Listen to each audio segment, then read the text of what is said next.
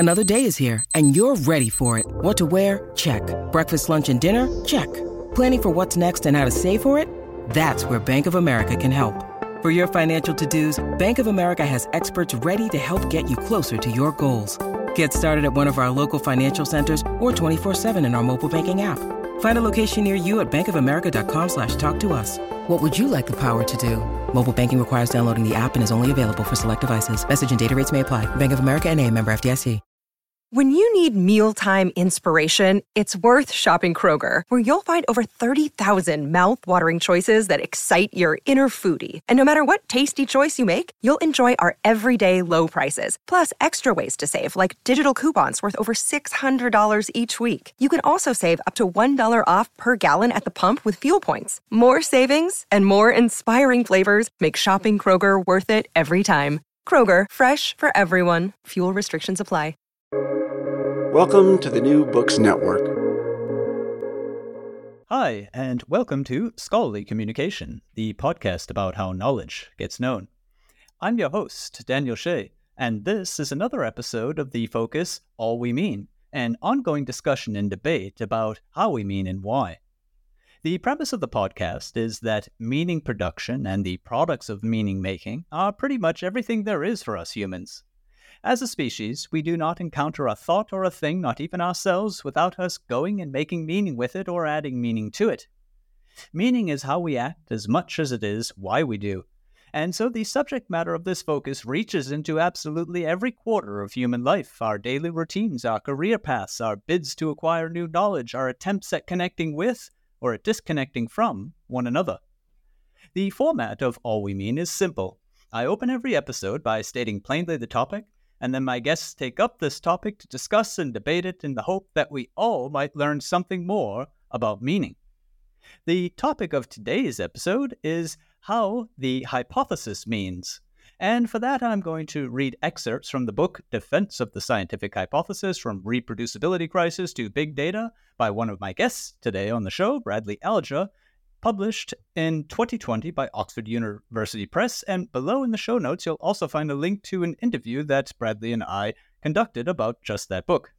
But first, to these guests of mine, I welcome back Bill Cope and Mary Galantes, both professors at the University of Illinois, and of course Bradley himself, Professor Emeritus, Department of Physiology, University of Maryland School of Medicine. Hi everyone, welcome to All We Mean. Hi Daniel, and nice to meet you, Mary and Bill. Likewise. Good to be here.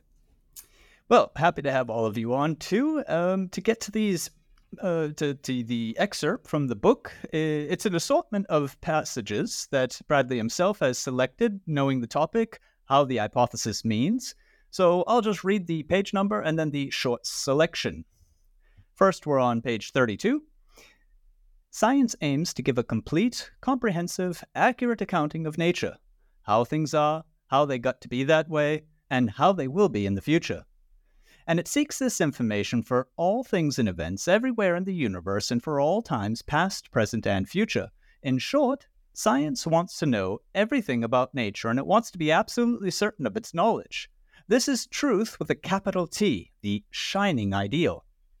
Of course, achieving 100% certain truth is just not going to happen. Both logic and physical laws prevent it.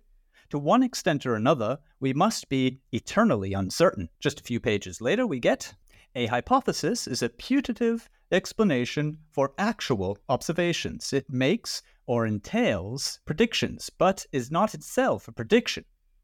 A prediction is a forecast of how some future event will play out. We test predictions directly with experiments that show whether they are true or false. We test hypotheses indirectly by testing their predictions. By making predictions, the hypothesis reveals exactly what it does and does not mean. A few pages later again. Conjectures and refutations is a form of trial and error reasoning that encapsulated the fundamental procedure of science. You conjecture a hypothesis to explain an aspect of the world, try to refute or falsify it, and if you can't refute it, then you may tentatively conclude that you've discovered a fact. And lastly, very deep into the book, around page 300, we have, Our brain is an organ that is designed in large part to help us make sense of the world by constantly generating hypotheses about what is going on in and around us. Right. End quote. So we have this interesting assortment which touch very much on our topics today as well and give us important definitions, particularly of the hypothesis itself. Maybe I'll hand the stage over to our guest today, who is Bradley Alger, who has also selected these. And I'm sure there was some reasoning behind this or some motivation for that particular selection. Yes, well, thanks very much, Daniel. I thank Daniel for allowing me to do this, and Mary and Bill for your indulgence in putting up with this. I'm the new kid on the block here. And since much of this is well beyond my depth and out of my league, and especially I'm a neuroscientist, or was by trade, so there are a number of things that I would like to discuss first or just ask you about.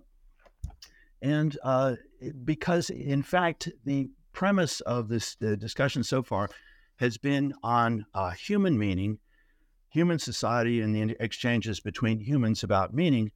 And this is, as you lay out in your book very comprehensively, this is a highly complex topic. And although you've done a masterful job of breaking it down into different categories and processes and so on, it's still quite complicated. And so when I first encountered this, I thought maybe it would be helpful to do a real sciencey kind of thing.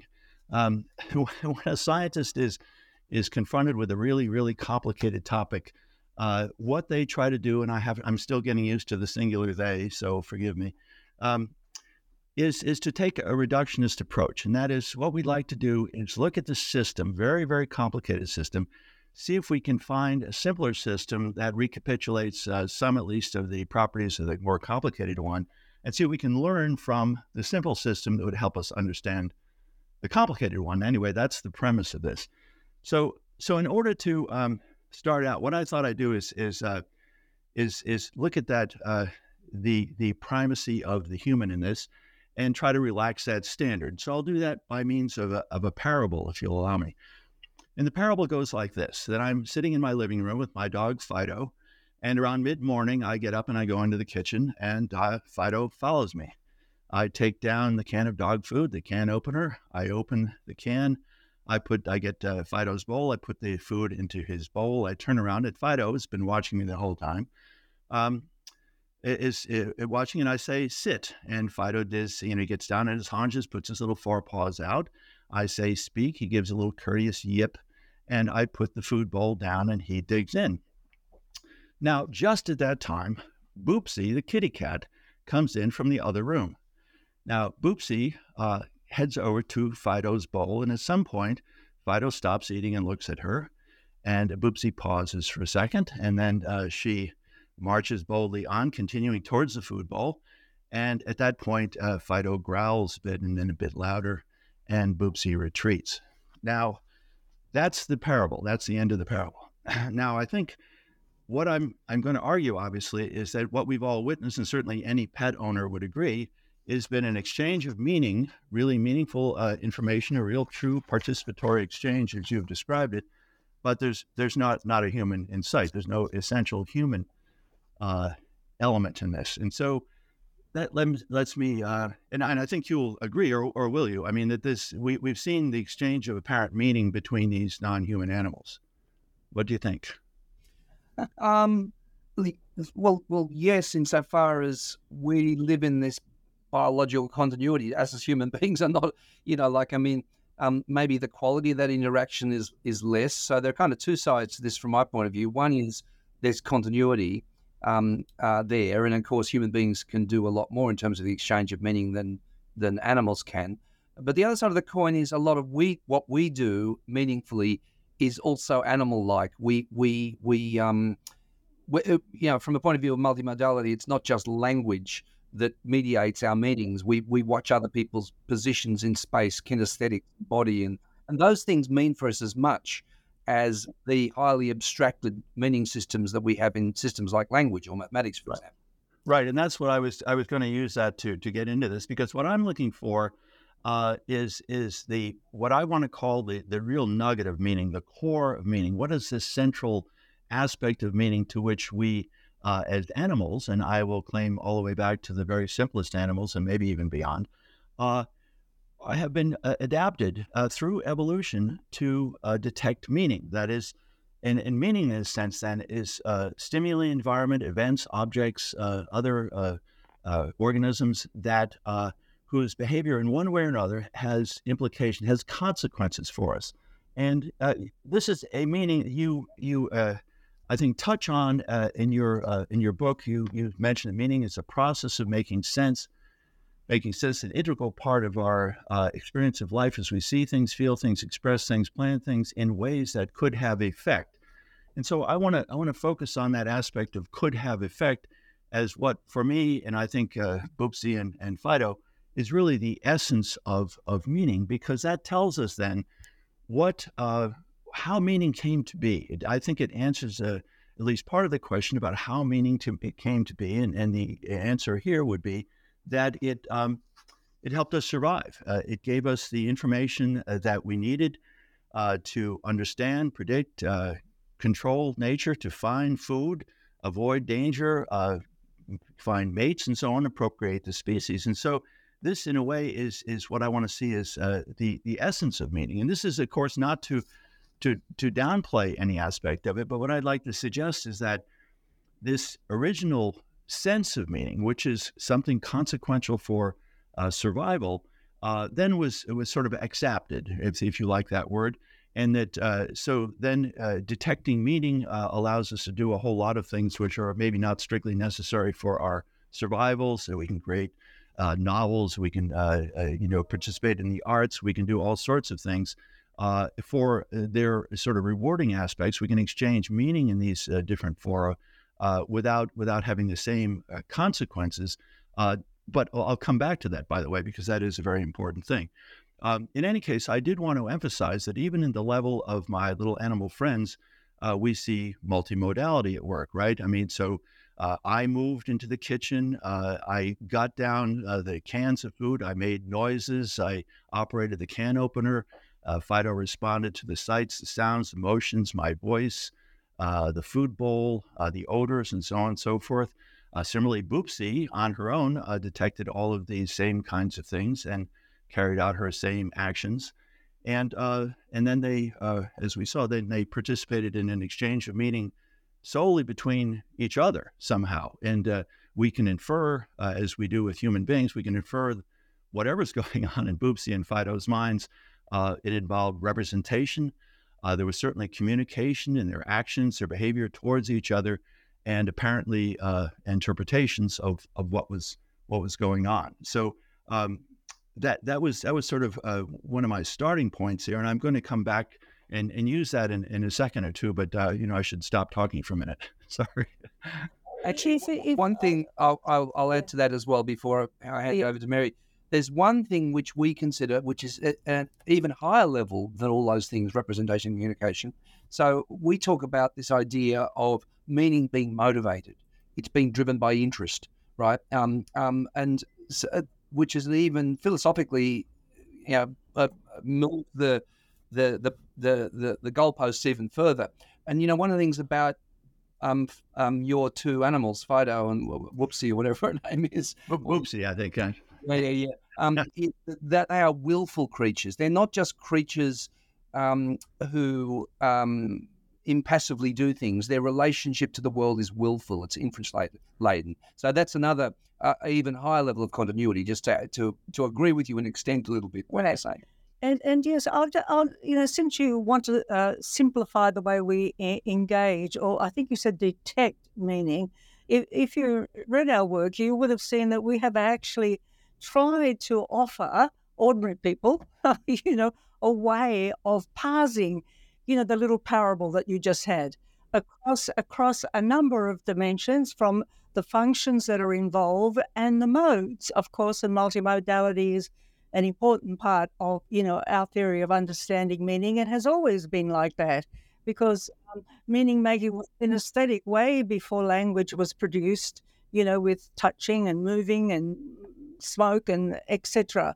But we think in every situation, particularly that situation, you ask a series of questions, to your parable, to your little narrative.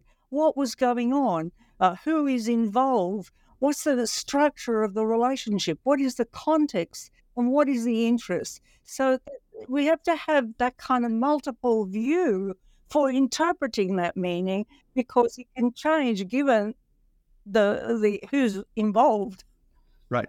But again, I'm trying to get, I realize that one can parse it in this way and analyze it in this way. And these are, your 5 functions of meaning are relevant to apply to any situation. But again, I think if we look at it from this very basic point of view, for one thing, I would say that the original function of the meaning was to serve the purpose actually of the hypothesis, which I'll get to, which is to help us understand the world. And that is really the initial, the core function, I claim, of meaning, even though we can certainly look at it in all these more sophisticated ways, and meaning has itself changed.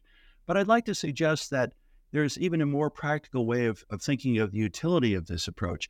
And for that, I would like to, I'll use Mary's example of Abu Ghraib, in which the photograph of the prisoner having been mistreated turned out to be enormously more influential in changing people's behavior than all of the text that had been written about it. Now, of course, vision is one of the very earliest, most primitive senses, and vision is very directly motivating. For example, and actually there's a nice quote by Thomas Huxley, I think it was, in the middle 1800s. And Huxley thought of human beings as what he called conscious automatons. That is, consciousness is sort of laid on top of our other animal abilities.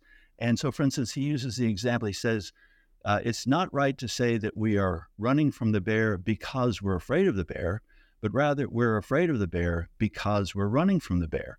And what that tells you is that it emphasizes that evolutionarily what was selected for, what was important from an evolutionary sense, was quickly getting out of the neighborhood of the bear rather than formulating any kind of conscious realization of, oh my gosh, look at that, what species of bear is it, and so on, and getting out of the way.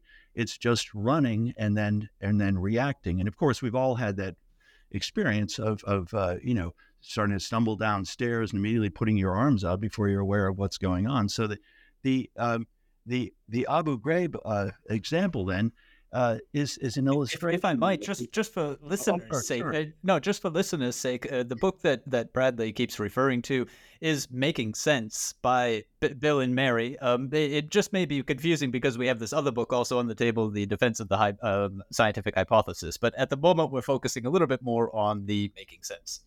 Right. This is and this was Mary's example from a podcast or two ago. And again, there was this, this horrible treatment of prisoners in this prison called Abu Ghraib. The prisoners were being, abused and mistreated, and thousands of words have been written calling attention to this problem. They had almost no effect on the international society. Photographs were taken, however, of one prisoner or prisoners, subjected to some of these awful conditions, and immediately everyone was galvanized. And the point that I was making was to illustrate a little bit what I call the primacy of certain kinds of meaning and certain kinds of information flow. Because, again, from Huxley's example, I would say that, we've been adapted for hundreds of millions of years. This connection between the visual sense, that is, light patterns of light striking light-sensitive cells, and real visceral reactions, real actual body motions, in a way that text, speech, and images of different kinds, artificial ones, were only laid on many, many centuries later. And of course, you would expect maybe to have less of an influence. And I was just thinking about sorry, go ahead. Yeah, I was going to say, I'm not so sure about the hierarchy. Like you just pivoted a little while ago to the hypothesis of survival. But all creatures have instincts to survive. It's not unique to humans. Oh, of course not. That's exactly my point, in fact. Yes. So I was, isn't it meaning making to be rather than only survive.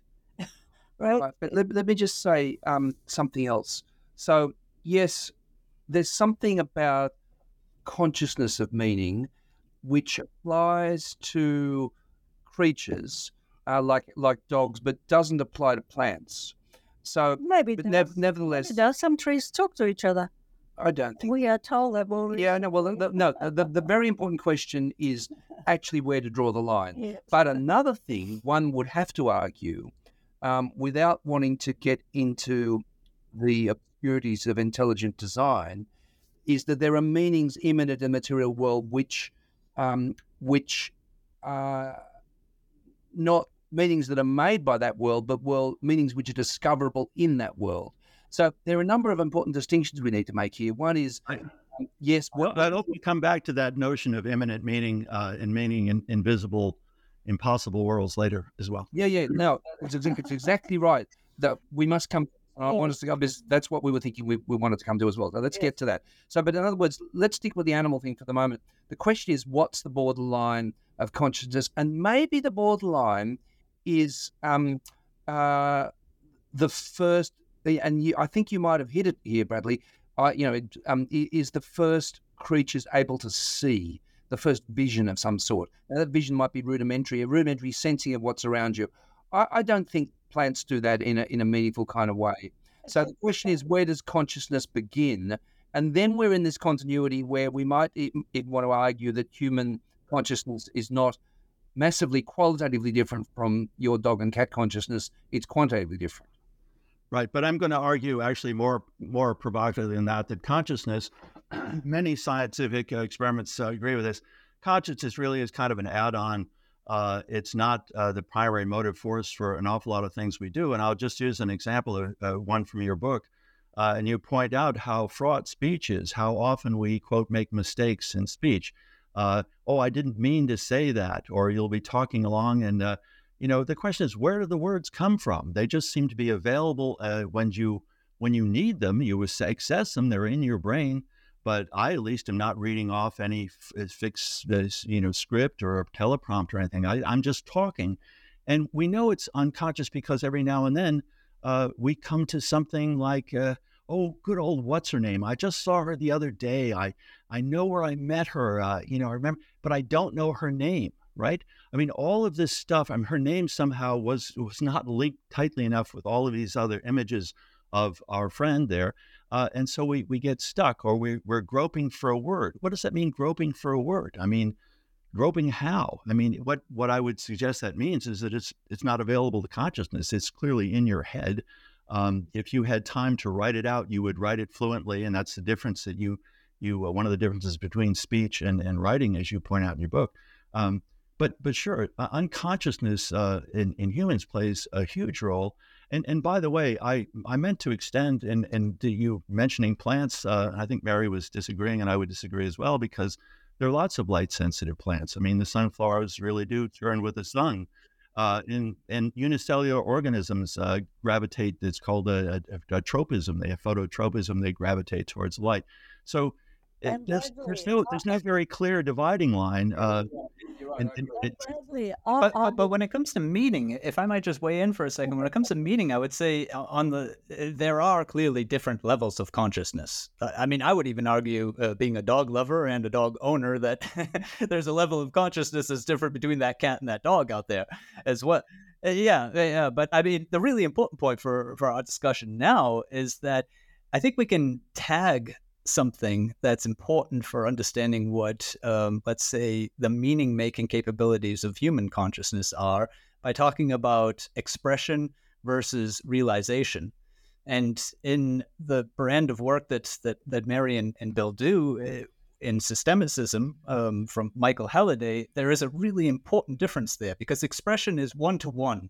Expression is what the dog and the cat were doing, right? My food, and the food's right there, and there's a threat, and everything's happening right now. Realization is different. Realization takes a number of different levels, meta-functions they're called often technically, but the important thing is that, you have the sound level, and then you express that, but no, it's not just that. the sound level actually turns into an entire system where there's a difference between bad and bat.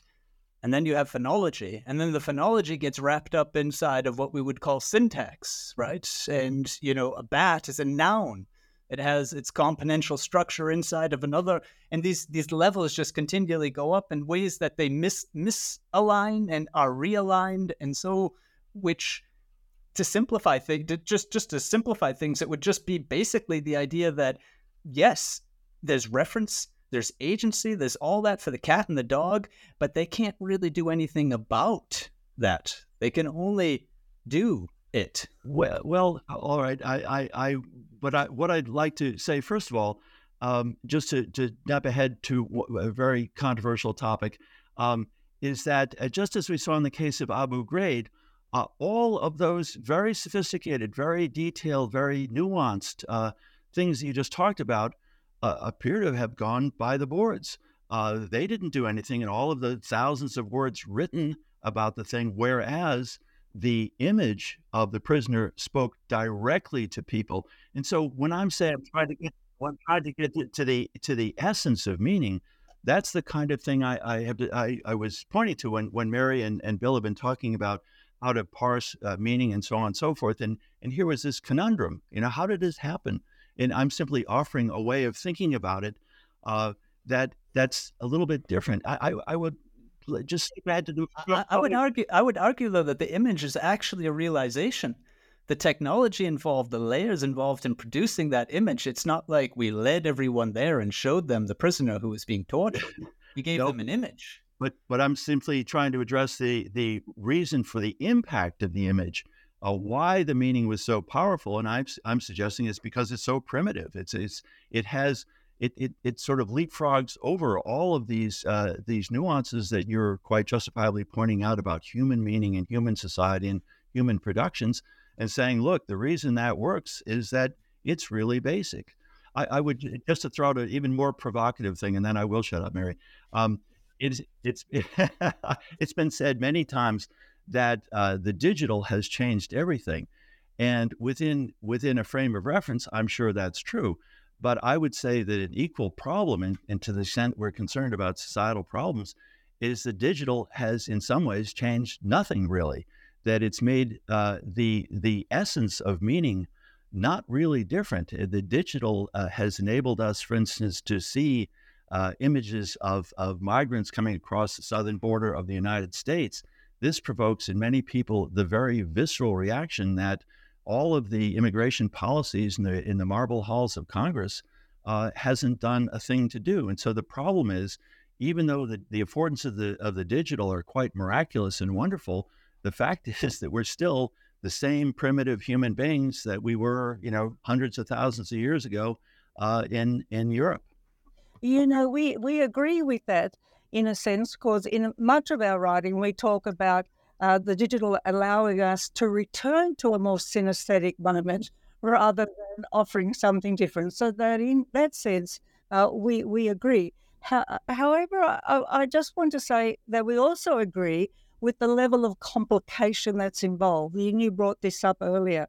So what we've tried to do is that the paradigms for understanding meaning are very narrow and don't really actually help us understand the fluidity and the complexity of meaning. So what we've tried to do, maybe audaciously, in the writing of those two books, is to come up with a more elaborate grammar which allows for that complexity and the shifts of meaning that occur in any particular context, whether it's of the past and of the future, so that we don't have static, fixed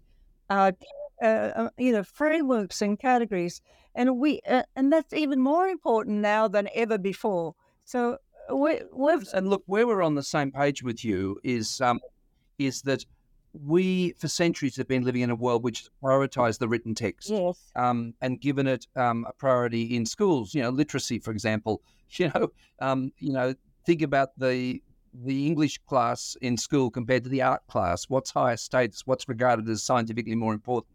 So yes, what we've lived in a kind of a Western world, particularly, which has prioritized the written text. So we're on the same page with you about that. The only other thing is that Mary just mentioned to me now, actually, the point that what about blind people? Are they incapable of operating with the same degree of I'm sorry, you said blind people. I wasn't sure I heard. Blind, yes. Yes, See, okay. All right. Yes, I beg your pardon. You argue this is foundational, or what happens? What happens is somehow or other we're able to transpose. The word we use is transpose.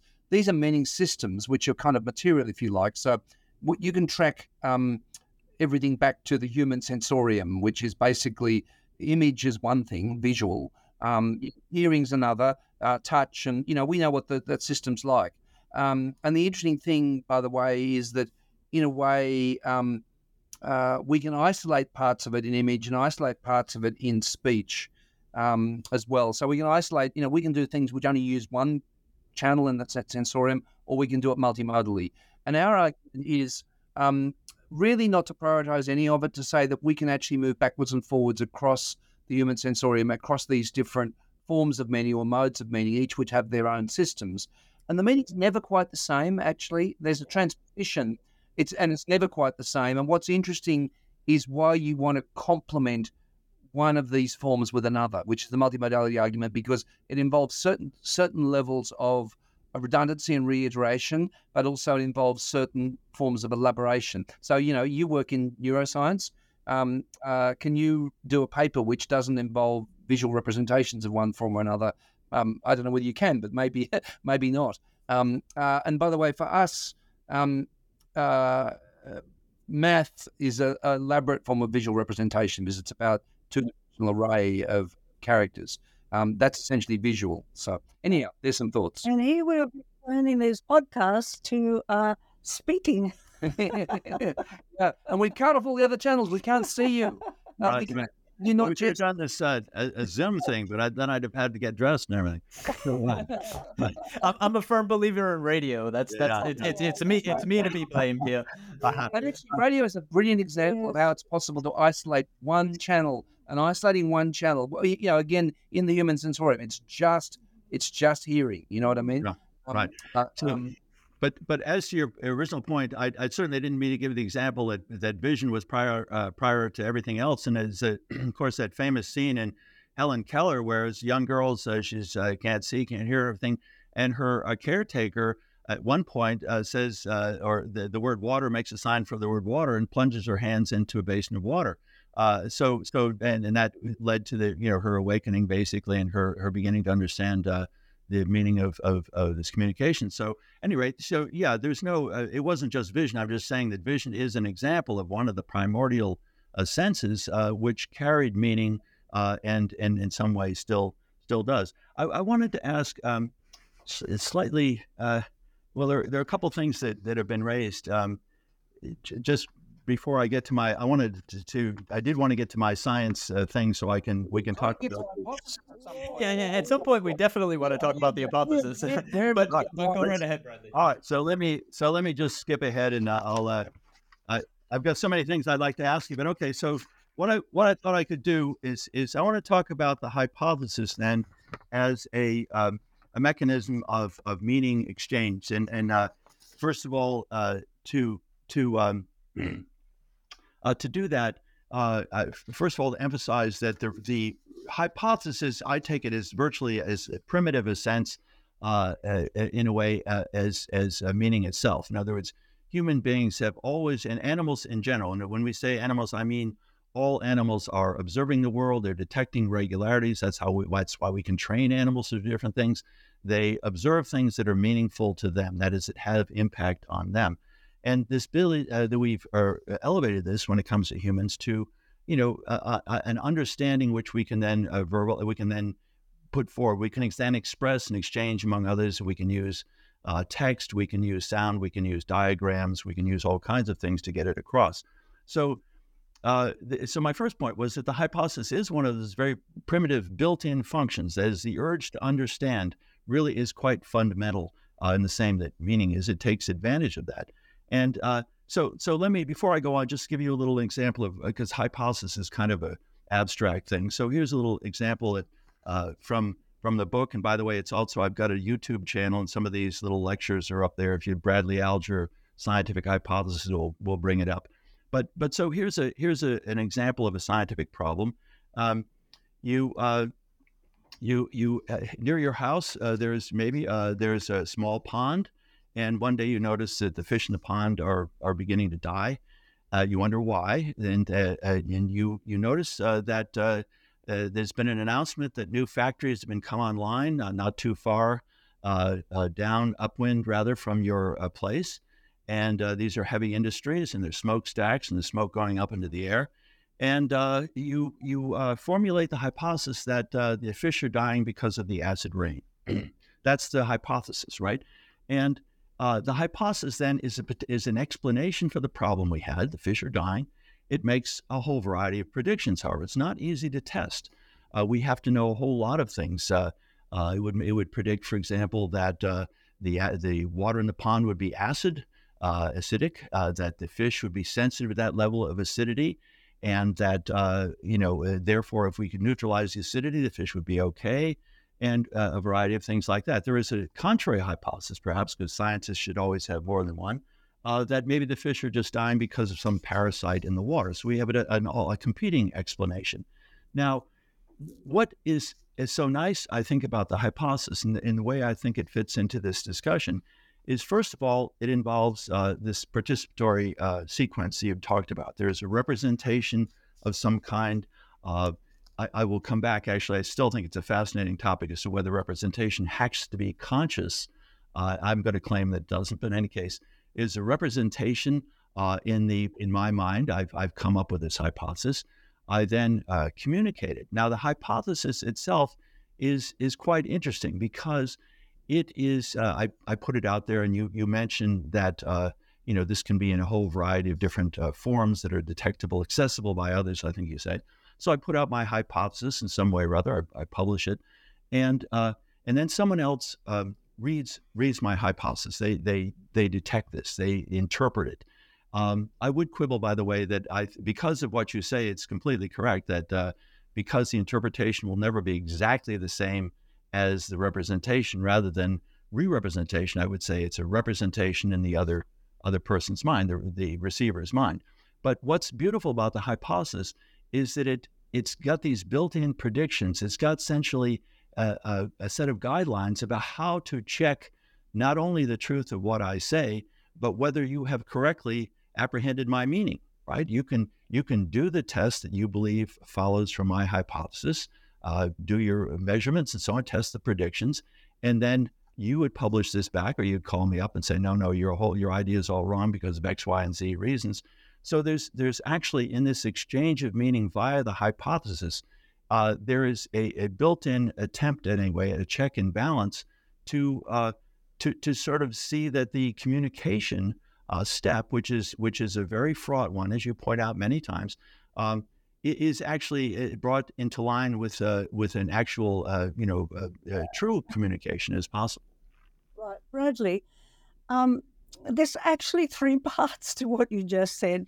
The first part is information and data, right? The second part was your hypothesis, and the third part was testing it, right? Now, without the first part, the hypothesis just doesn't come from nowhere. Of course. I emphasize again and again in the book, people misunderstand that. I'm glad you pointed it out. You think some people were just born and they wake up in the morning and they have a hypothesis about something. Right. It's always about the real world, about data, about the empirical. Right. I want to get to scientific method, really, because at the core of what you're saying is that our people in the academy especially are ill prepared for scientific method, and the hypothesis has dropped away for other kinds of, curiosity questions, etc. And for those of us who are still working with trying to initiate people into the scientific method in this country particularly, it's really, really hard because people come in with strong opinions, strong interests that tend, I found anyway, amongst our students, to shape a hypothesis that isn't based on a range of good information. We're talking social sciences here. Yeah. Where the scope for is broader than what it might be with Right. your acid rain Right. pond. And their testing methodology is uneven. I agree with you. It's so hard to shift students from what they get right up to the doctorate, right? What all the way to before, because everything they do up to that point is kind of essay-like, response-like, opinionated, strongly opinionated. In fact, we value that before we get to the point where they've got to start thinking of the scientific method. So I think I don't disagree with anything you're saying. It's just that I think we need all the parts. And I'm sometimes dissuade students from starting with a hypothesis. They have to have a hypothesis along the journey, but they come in with a hypothesis determined to cherry pick the evidence in order to take them towards a trajectory that they are strongly committed to with a hypothesis. So I think that I don't think the hypothesis has disappeared from scientific method across the disciplines, although your data seem to suggest that fewer people were interested in its application. It's just that I think our education system poorly prepares people for scientific method. That's absolutely true. And one of the most important things that gets left out, and it's in fact ridiculed many times, is that people have never really put all the things together. If you accept what I said in the beginning, which is that we can never really be absolutely certain beyond any shadow of conceivable doubt, then the question is, how does science move forward? And Karl Popper's answer, I think, is still the brilliant one, because what it says is that when you test your hypothesis, you must be selecting tests which, if they come out a certain way, will disprove will falsify your hypothesis. But what about when you have students who have a strong hypothesis, cherry pick the literature, have a process which doesn't falsify, because they've misunderstood the whole purpose of the thing, which is to test to see, because the gold standard is not the publication or the paper or the essay, it's whether or not you're right. And the question is, and this is a real problem with science in general, and I'll tell you right away, that we have difficulty rewarding the thing that we want most to get, which is the discovery of the truth. This is why objectivity and intersubjective objectivity and reproducibility is so important, because it's sort of a stand-in for the real truth. If 10 people repeat your experiment, get the same results, and interpret it in the same way, then we say, okay, well, that's a pretty solid-looking thing. It will accept it as a fact provisionally, but of course, maybe it's wrong still. But that's precisely, if I may, that's precisely where I'm not entirely sure that the participatory process which you described, coming from Bill and Mary's work there with representation, communication, and interpretation, or however we want to call them, I find that three-way division gives us a lot of nice tools to work with. But I don't really believe, personally anyway, especially my work helping scientists write, that you end up then enabled by the hypothesis to check whether or not the interpretation has occurred correctly. Because of this, as you write, the hypothesis is an indirect test. And you even stated, this really jumped out at me, by making predictions, the hypothesis reveals exactly what it does and does not mean. I mean, in that sense, there is, as you say, really just an agreement that can be come upon, because we live in our uncertainty whether or not we have one meaning or the other. I mean, for me, this is the basis. This is the drive behind scientific communication. There's no foolproof testing mechanism. Well, but this is because of the weakness of the hypothesis itself. You're absolutely right in what you say. I understand and I resonate with all of the problems you're talking about. I've encountered them. One of the problems is specifying the hypothesis clearly enough that it is that the predictions follow logically from it, and the predictions, furthermore, are susceptible to really all or none tests. If the predictions cannot be tested, then really the hypothesis can't be tested. If the hypothesis makes clear predictions, as in my case of the pH, the acidic, the acid rain hypothesis with a fish, then in fact there are measurements that you can make that will, in principle, falsify the hypothesis. And of course, it's always true that even if we don't falsify it. We can't be 100% sure that it's right, but we can with the same critical attitude. And what's missing in a lot of these things that Mary has correctly pointed to is that the reward system somehow seems to be based on or to reward people simply for putting through hypotheses that they claim are right without having the acid test in mind, without having the gold standard in mind, which is that you really want the truth of it. If you do, you won't be likely to fool yourself into thinking you're right when in fact you just biased a selection of your data. Yeah, but what if somebody poisoned your pond and the poison was kind of identical to what you suggested in This is exactly why no one test, as I say again and again, no one test will ever test a hypothesis conclusively. One test can... I kind of think we're arguing about something that we agree. We agree that in the scientific method, there's an important role for the hypothesis, but not as a standalone. No, actually, one of the important things, just to sort of put a gloss on this as well, is that you must come to any scientific question or any question of knowledge with an interest. Now, what Mary's saying is, how do you stop the interest overwhelming the investigation? Yes. And I think the one very simple thing, and you kind of had hinted on this, Bradley, is come with 2 or 3 hypotheses. And also, what we say to our students is come with other frames. If you argue an hypothesis is based on frame of reference, think about opposing frames of reference in the world.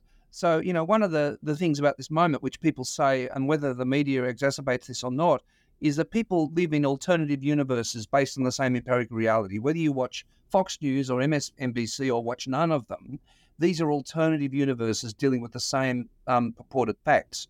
So, one of the things is, okay, if we're going to do a really good job, we have to think about what's the interest frame of people who oppose this. Let's say climate science. The people who oppose the view about climate change, what's their ideological frame of reference, and why do we need to take that ideological frame of reference seriously? So coming with a number of alternative hypotheses is a kind of an antidote to... Absolutely right.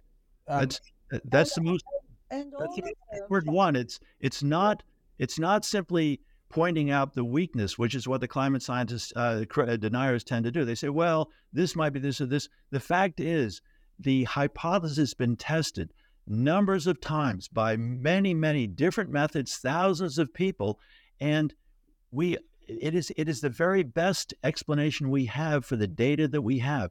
That's the scientific method, and the role of uncertainty in all science has to be appreciated. But the check and balance is as you said, I recommend that in the book.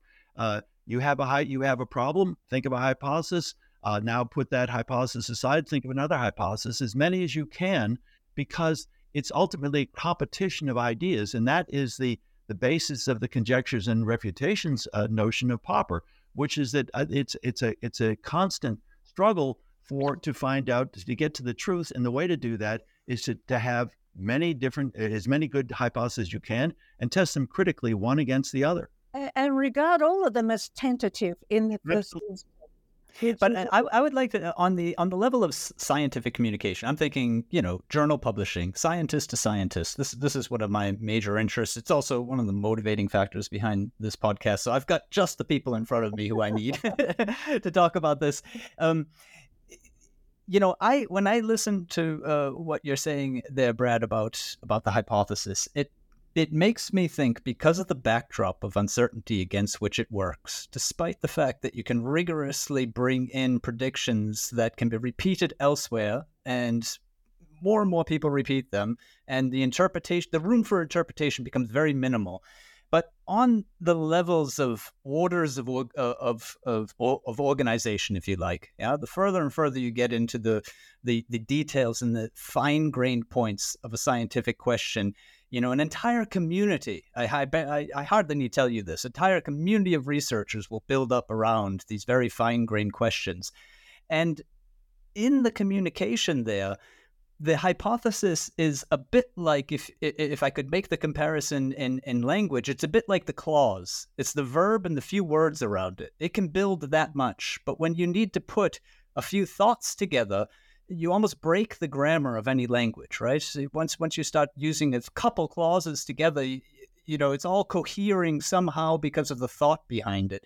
And I want to say, actually, when you're really pushing the hypothesis to discover things that are really hard to know, and experts have dedicated 15 years of their career to, or something like that, then the interpretation becomes the battleground, doesn't it?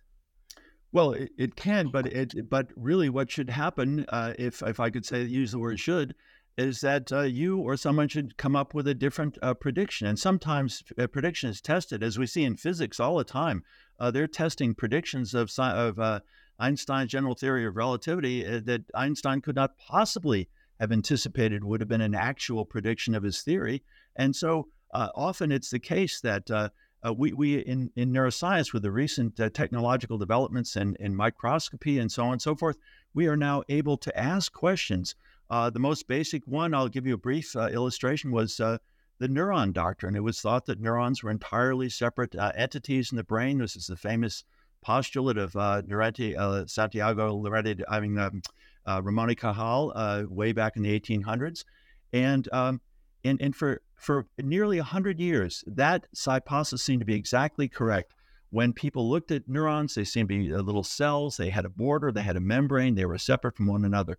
Well, in the last 10 or 15 years, advances in microscopy and genetics and chemistry have made it possible to image molecules. And it turns out that cells are connected, neurons are connected to each other by molecular bridges. And these things are not only structural connections, but it is now known that they have functional implications. One cell tweaking on its little molecule can influence another cell. Completely impossible even to imagine that as something that had to be tested 100 years ago. So you're right in what you say, but the answer is to keep in mind the tentative nature of all this and to revisit problems as new technologies make new tests possible. Yes, but you revisit them in a number of ways and I think the hypothesis is kind of pregnant with so much, with experiences and knowledge and information and literature and prior findings, and unless it's explicitly tentative, unless it's explicitly linked to a very rigorous process after that, it can lead those people seeking the scientific method astray. It has the danger of being able to do that, more so than just simply asking a question. Very good. Well, then that is the time we have. Closing out, though, I'd like to give each of you, of course, the traditional, hey, how the hypothesis means. What did I get from today's conversation? So, Bill, if you might start us off. So, look, it's been a great discussion, and I think obviously it's an incredibly important thing. It's kind of where interest meets the business of inquiry. And it's a matter of acknowledging preceding interests and then curbing those interests, if you like. I think Mary would caution this during the inquiry process. But I think it's a tremendously important concept, and it fits nicely with a lot of the stuff that we've been saying. Yes, I mean, if I can just go to the broader issue of, the scientific method and what its components are, those of us involved in scientific work in the academy are committed and trying to understand it and design it and rework it. However, it's contested beyond the academy in very powerful ways, not only by new discoveries all the time, but also by other kinds of belief systems which oppose it. So it's important to have these conversations, and it's important to have processes that are rigorous in trying to find what today we've called truth. And Bradley, what would you take away?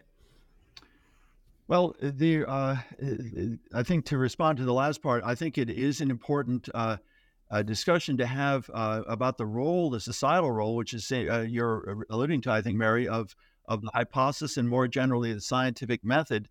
I think a lot of it has to do with education, but as you point out, there are other things involved. I am an unabashed supporter of the hypothesis and will continue to feel that in terms of its ability to conceptualize, to frame, and to communicate ideas, including serving the function of the social mind, which you folks have mentioned a number of times. It's a way of really focusing attention because it is so specific and because it has these built-in instructions for how exactly to test it and determine whether it's correct or not. Nevertheless, it's clear that there are a lot of nuances to this that we have yet to grapple with, and I look forward to a future conversation. Yes, indeed.